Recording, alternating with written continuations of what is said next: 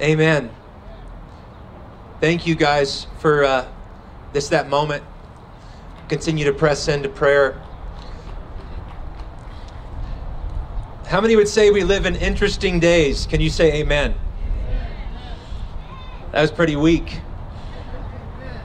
How many would say, for those of you who maybe are a little older, would say this is really almost like an unprecedented day to be alive, just in what's happening in the nation. And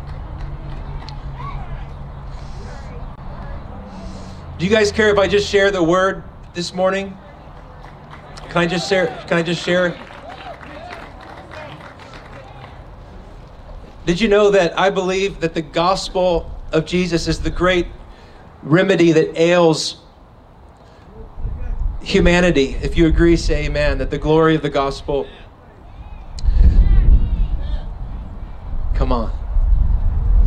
I just want to share some scriptures and make a few comments, and then we'll pray. And it says this in Ephesians chapter 2, "As for you, you were dead in your transgressions and sins in which you used to live, when you followed the ways of this world and of the ruler of the kingdom of the air." Anyone remember when they were dead in their transgressions and sins? Like the rest, we were by nature objects of wrath, objects of God's wrath. But because of his great love for us, God, who is rich in mercy, made us alive with Christ, even when we were dead in transgressions. It is by grace that you've been saved. And God raised us up. Say that with me. Raised us up. God raised us up with him and seated us with him in the heavenly realms in Christ Jesus, in order that in the coming ages he might show the incomparable riches of his grace expressed in his kindness to us in Christ Jesus. Did you know that in the gospel, he doesn't just save and wipe away your sins. He elevates you and raises you to sit where he is. For it is by grace that you've been saved through faith, and this not from yourselves. It's the gift of God. Come on, turn to your neighbor and say, it's a gift from God. Not by works, so that no one can boast. Come on, everyone say that. No one can boast. No one can boast. No one can boast except for in the Lord. For it is by grace that you've been saved through faith. For we are God's workmanship. Say that with me. We are God's workmanship, created in Christ Jesus to do good work, which God prepared in advance for us to do. How many believe that you are alive on the planet in this hour for a purpose and a reason? How many believe that if you're a believer in this hour, that God in particular has a unique role for you to step into in this hour of great hostility, rage, chaos that's abounding? Did you know that it wasn't just his purpose to raise you, to forgive you, as amazing as personal salvation is, and to rescue you from bondage to the flesh and walking after the pattern of this world, of being under the influence of the ruler of the spirit of the age? How many would say that'd be a pretty good day to go home and celebrate if all of that was true? And it is true. But did you know that all that he does in you, he wants to then use you and do through you for those who are still bound and broken under the influence of the enemy? He has a plan for you. Say that with me. He's got a plan for me. He's got a purpose for me. Me even being here is evidence that God has a purpose and a plan for me in this actual hour of history. We are God's workmanship, created in Christ Jesus to do good works. And I love that last part of verse 10. God prepared in advance for us to do. How many know that Acts chapter 17 is true, that God determined the times and the seasons, the spaces and the places for all of humanity to live in their moment of history? Come on, somebody say amen to that. You and I are alive in this hour for a reason. For a reason. The Bible goes on to say, how many are familiar with Ephesians 2, 1 through 10? Personal salvation. How many are thankful? But it doesn't stop there. How many believe that the gospel doesn't just change my vertical reality, it changes my horizontal reality? Okay, crickets. Let me say that again. How many believe the gospel doesn't just transform how I relate to God, but it transforms how I relate to the other? The Bible goes on to say in Ephesians 2 verse 11, therefore remember that you who are Gentiles by birth and called uncircumcised by those who call themselves the circumcision. Remember that at that time you were separate from Christ, excluded from citizenship in Israel, and foreigners to the covenants of the promise, without hope and without God in the world. But now in Christ Jesus, you who once were far away have been brought near through the blood of Christ. For he himself is our peace, who has made the two one and has destroyed the barrier, the dividing wall of hostility, by abolishing in his flesh the law with its commandments and regulations. His purpose was to create in himself one new humanity out of the two, and in this one body to reconcile both of them to God through the cross, by which he put to death their hostility. He came and preached peace to you who are far away and peace to those who were near. For through him, Jesus Christ, we all have access to the Father in one Holy Spirit. And we all said amen.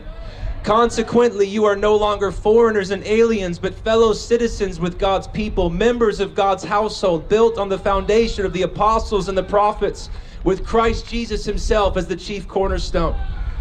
Come on. In him, the whole building joined together and rises to become a holy temple in the Lord. And in him, you two are being built together to become a dwelling in which God lives by his Spirit. I want you to know that what we see in the racism of the day, the violence against police officers, every ailment, every issue that we see, the gospel actually speaks to.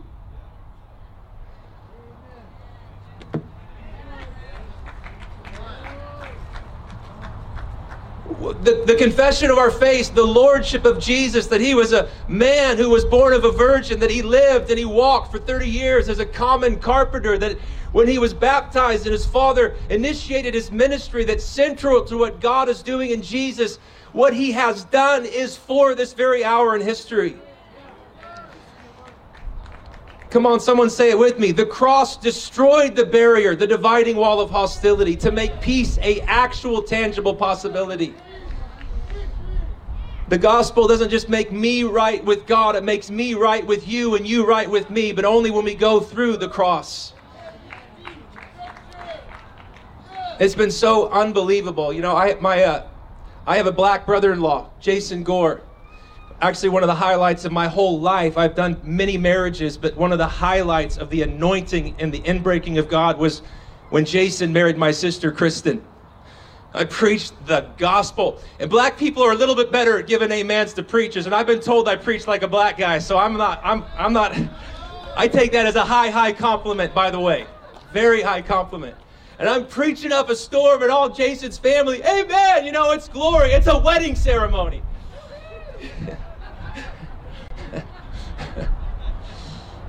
Now the two shall become. I'm preaching the gospel.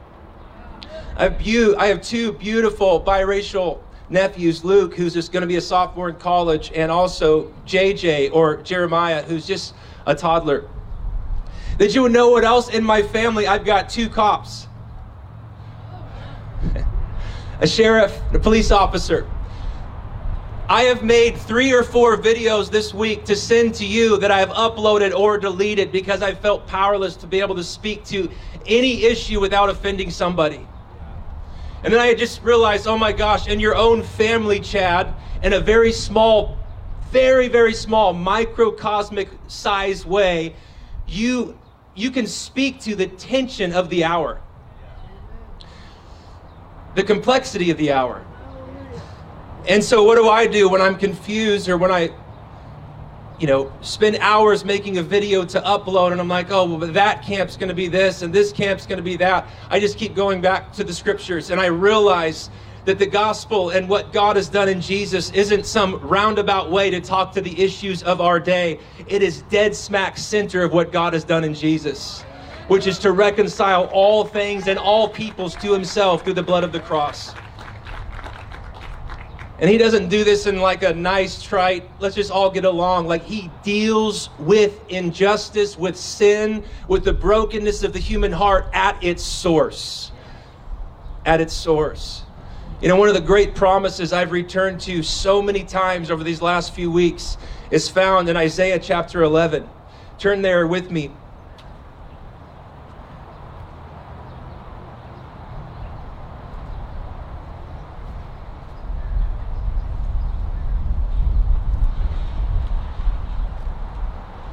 And this is where we'll land the plane, and we'll cry out to the Lord a little more. It says this in Isaiah chapter 11.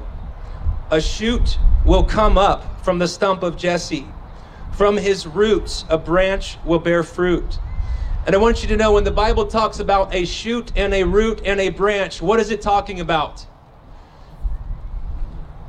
It's talking about a growth that's springing forth from a place of devastation, destruction, despair, and emptiness and barrenness. Do we understand that if we see a tree that's cut off and all that's left is a stump, it's a long time before that stump grows into a tree and bears fruit? If you agree, say amen. So when Isaiah prophesies that there's one who's going to come out of the desolation, out of the barrenness, out of the despair and destruction of the people of Israel, a shoot, a branch, a new growth is going to spring forth, and something is going to take place in and through that branch's life and fruit bearing. I want you to know the gospel of our day and the issues and the chaos that rages and abounds, that you and I don't have to skirt the issues. We could stand and in that place lead in to say, we serve a God in Christ who's made provision for this hour. A shoot will come up.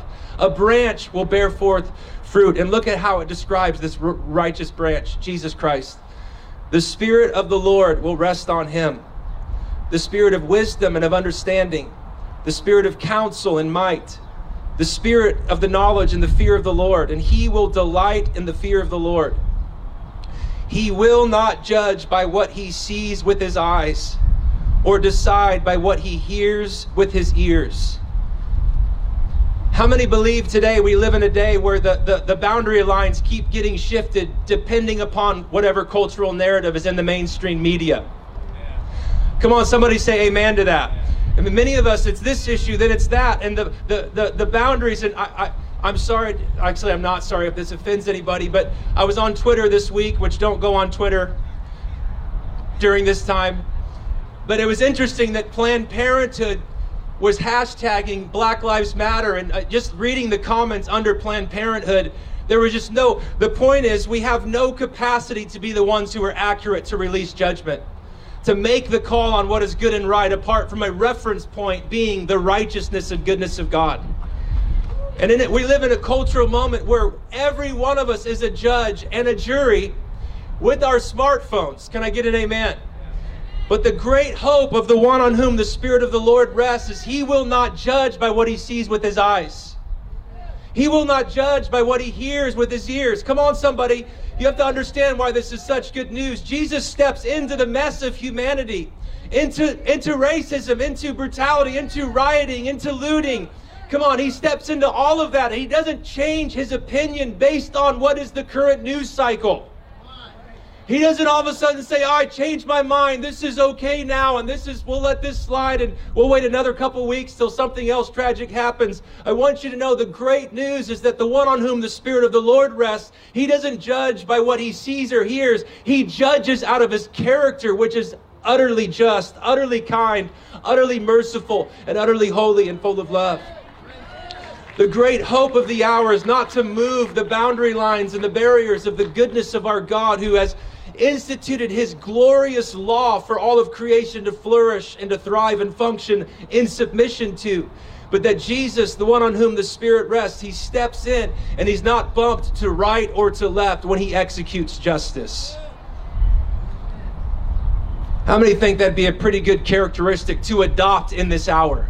We don't judge by what we hear or what we see. We look at the one who is full of justice and who reigns on a throne of righteousness and justice. We say, as you say, as you've embodied, as you've instituted, we agree with your law and what flows from your throne for our own good and flourishing. Okay. You guys already know all this stuff, obviously. This is for the online people. You think, well, if he doesn't judge by what he sees or what he hears, well, what? Well, look at this. But with righteousness, he will judge the needy. With justice, he will give decisions for the poor of the earth. He will strike the earth with the rod of his mouth. With the breath of his lips, he will slay the wicked. Righteousness will be his belt, and faithfulness the sash around his waist. Isaiah 42 says that the Spirit of the Lord will rest upon the servant of the Lord in whom the Lord delights. And I want you to see the connection between this Isaiah 42, 1 through 10. All of it's good, don't have time. The Spirit of the Lord rests upon the servant of the Lord. And the very next verse, the very thing the Spirit energizes and empowers is to bring forth justice on the earth. Come on, I'm trying to cast a little vision as a spiritual community that the gospel speaks to the issues of our day. The reality of what God has done, is doing, will do at the end of the age through his son Jesus. You and I can participate in that now. We can become participants and recipients of that transforming, reconciling grace, and then be instruments who are sent to impact culture around us through the power of the Holy Spirit. It says that the Spirit of the Lord rests upon him and he brings forth justice on the earth. Come on, how many want the King to come and establish justice on the earth in this hour? I want to end with this. I was up in the night just tossing and turning, wondering when morning would come. Anyone ever had a night like that? Nobody. That's fine. I'm preaching now.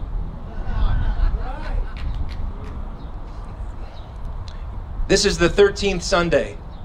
Drew and I, or whoever I was with this week, we counted since we met as a people gathered in person like this. 13 weeks is a long time. Turn to your neighbor and say, amen. It was a long time. I really missed you. In Mark chapter 9, I believe we see a powerful prophetic right now commentary of our hour. In John chapter 9, we see Jesus ascend the mountain with the three disciples, Peter, James, and John. We call it the Mount of Transfiguration, where Jesus and who he is, though hidden from the common eye, for a moment, the Father removed the veil over the disciples' eyes and they could see Jesus for who he really is. Come on, somebody say, Father, remove the veil in our hour. Show us who Jesus is, what he cares about, what he has power to do. And for a moment on the earth, during his earthly ministry, the veil is removed. And Peter, James, and John are like, whoa.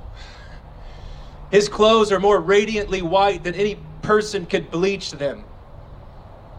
And then Elijah and Moses show up. Anyone raise your hand if you know what I'm talking about in the story. Elijah and Moses show up, and Peter's first comment is this: Jesus, it's good we're up here on the mountain with you. Should we set up some tents and should we just say that this mountain is now our home? We'll give enough tents for you and Elijah and Moses and for us, if you're cool with that, Jesus. This is really great to see you in all of your glory and all of your might and all of your splendor. And it's actually really cool to see the representative of the law and the prophets on this mountain, Jesus. Pretty rad. How many wish you could see it? Just the radiance, the beauty, the beaming light of Jesus. And then the Father interrupts Peter. Come on, who's ever been interrupted and you needed to be interrupted by the Father? And Elijah and Moses are gone and the Father speaks. He said, this is my son whom I love. Listen to him.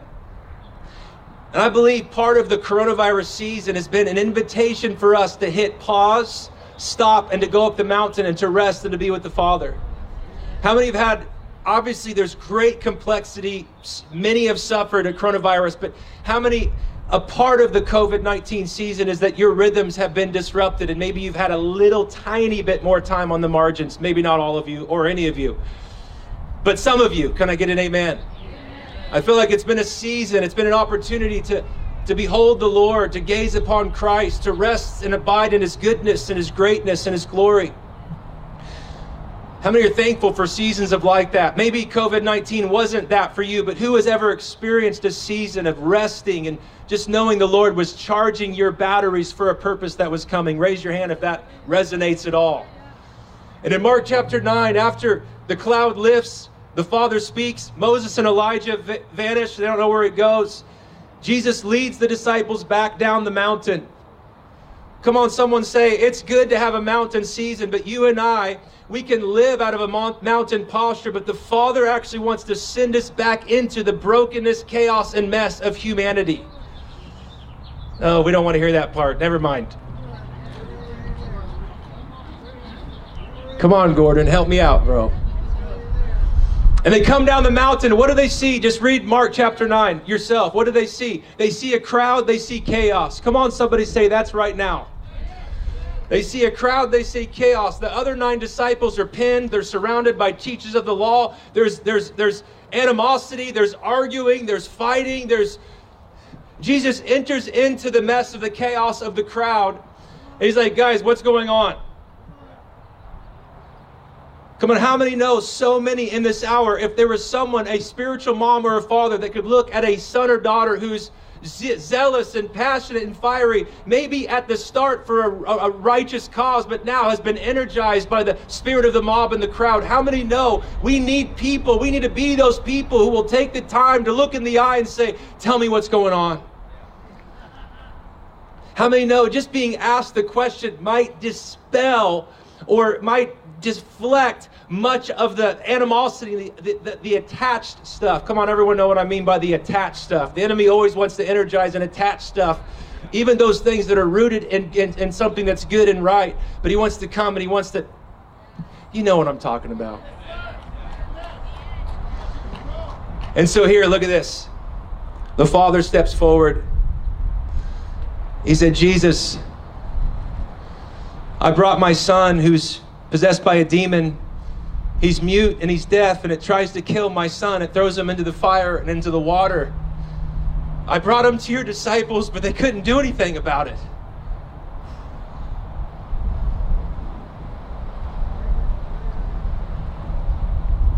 And Jesus, unlike Pastor Chad 4 times this week in video uploads, he wasn't really concerned about political correctness. He says, you faithless generation. Unbelieving. I want to be like Jesus, not because it's cool to be mean, but just where you're so confident that you're submitted to the Father's will, you're walking in the Father's nature, that even the hard things you say, they're sharp enough they can cut all the way to the heart.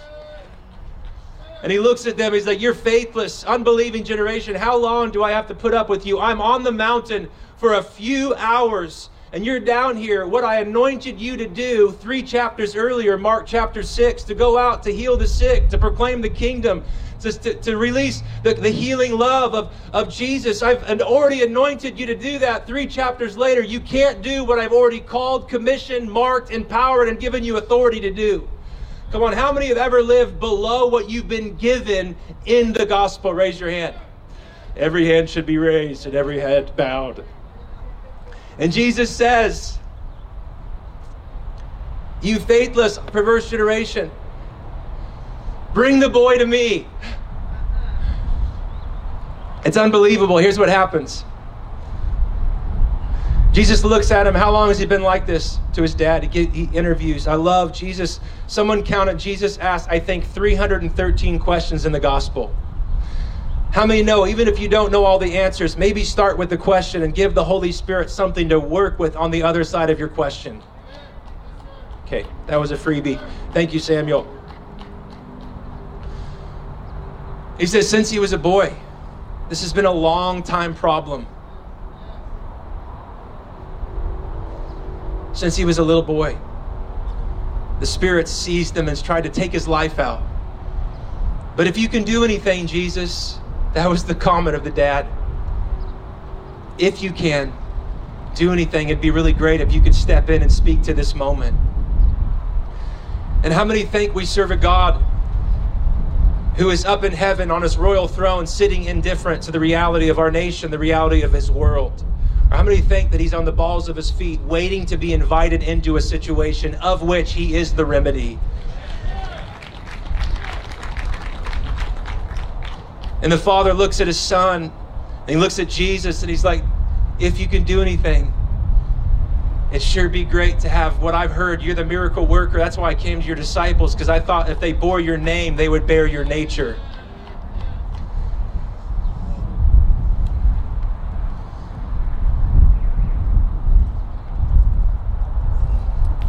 And then he says, if you believe, all things are possible. And here's the great confession that we have so far, I have shied away from, because we're so addicted to have everything figured out from A to Z. How many know if you know A, walk in A until he reveals B? Come on. If you know B, walk in B long enough until he shows you C. Don't sit on don't sit on the stands and wonder, well, until I can figure out how this connects to this connects. Step in what you know humbly, full of faith, with tenderness, but with boldness, and he'll show you the next step. And the Father has the great confession, I believe, but help my unbelief. Come on, how many know that there is a church in a nation called America that's in that place? We believe, help our unbelief. And the Father says, I'm not afraid of your unbelief. Bring it before me. I'm afraid things have changed. Culture is moving at 1 billion miles an hour. Technology, now it's not something new every 10 years. It's every 6 months. I don't know. The foundations feel like they're shaking. I believe. Help my unbelief. And the Lord says to his church in this hour, I'm not afraid of your unbelief, but just bring it to me and I'll do something with it. And he comes, and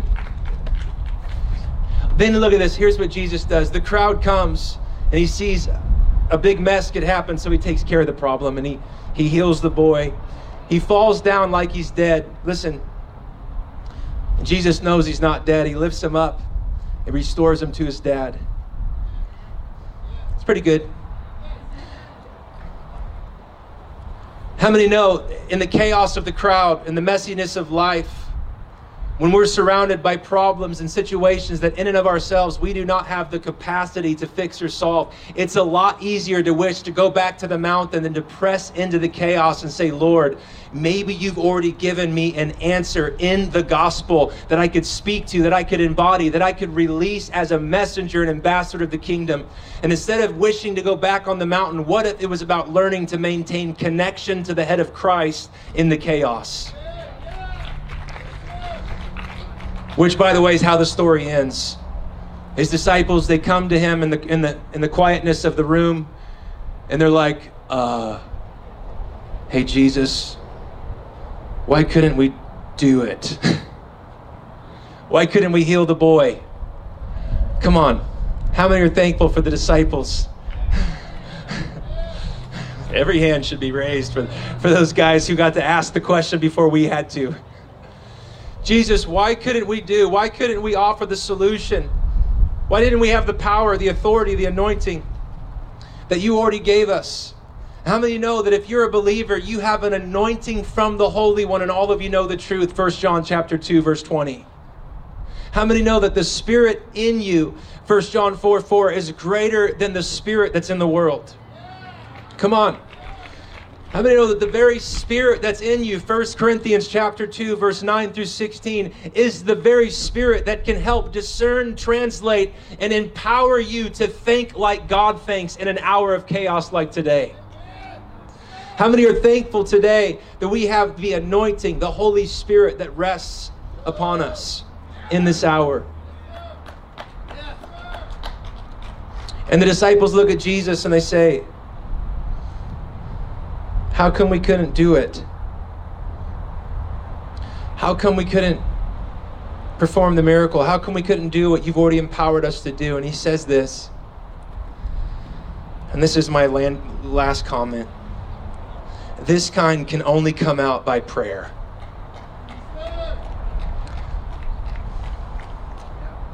I got 4 claps. I mean, claps are fine, but listen, this kind can only come out by prayer. Come on, say that with me. This kind can only come out by prayer. There was something, listen to me, there was something that happened between the mountain and the transfiguration and the chaos of the crowd and the frenzy and Jesus has a talk with his disciples and he pulls them close. He says, dudes, you let the concerns and chaos of the crowd shift the narrative and your posture and perspective.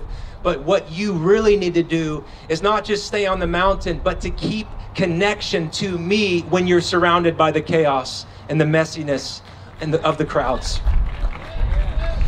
And I want you to know that God has people that are connected to him in riots and protests all over this land. I've been watching social media. There are prayer meetings. There are worshipers that are on the streets who are maintaining and contending for a connection to the God of justice in an hour where it's deeply and desperately needed. Can I get an amen?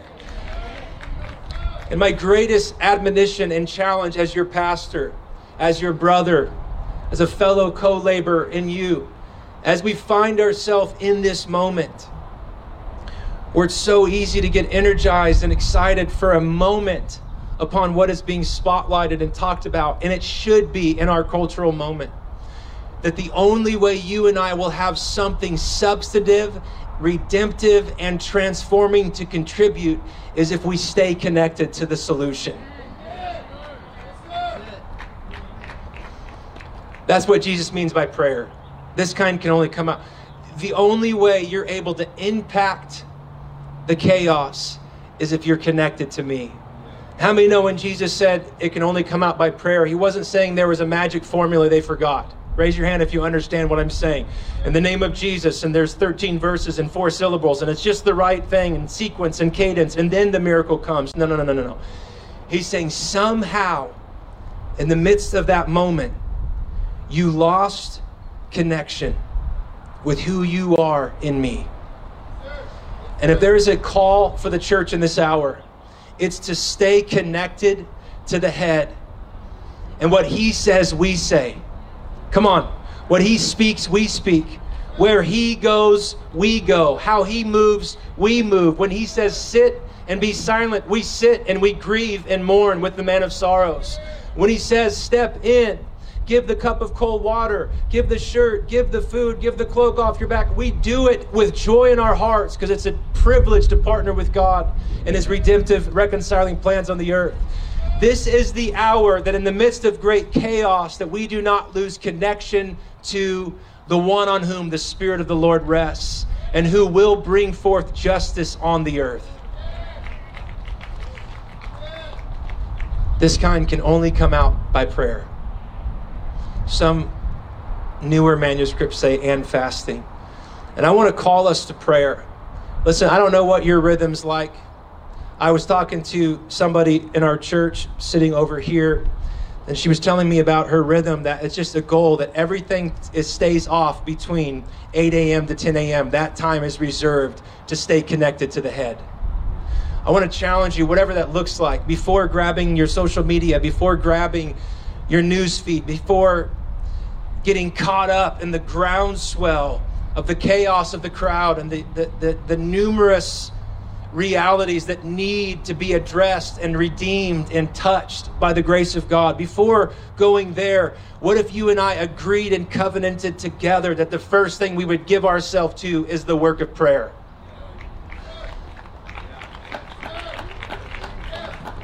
Father, what do you think? What do you feel? What do you see today?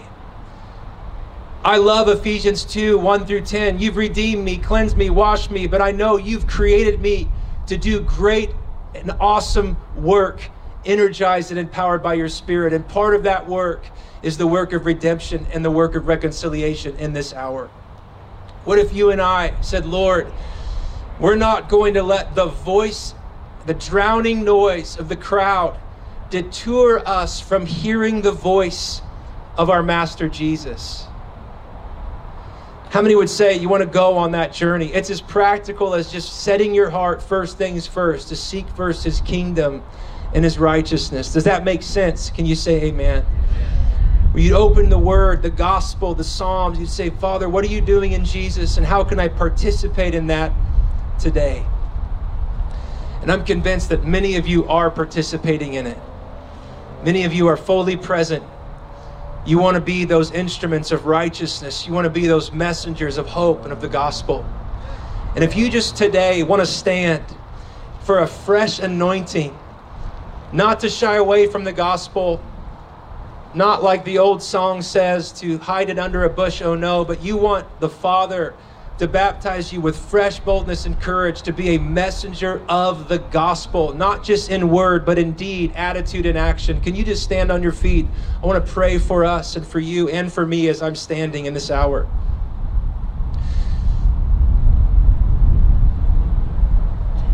Father, we love the mountain.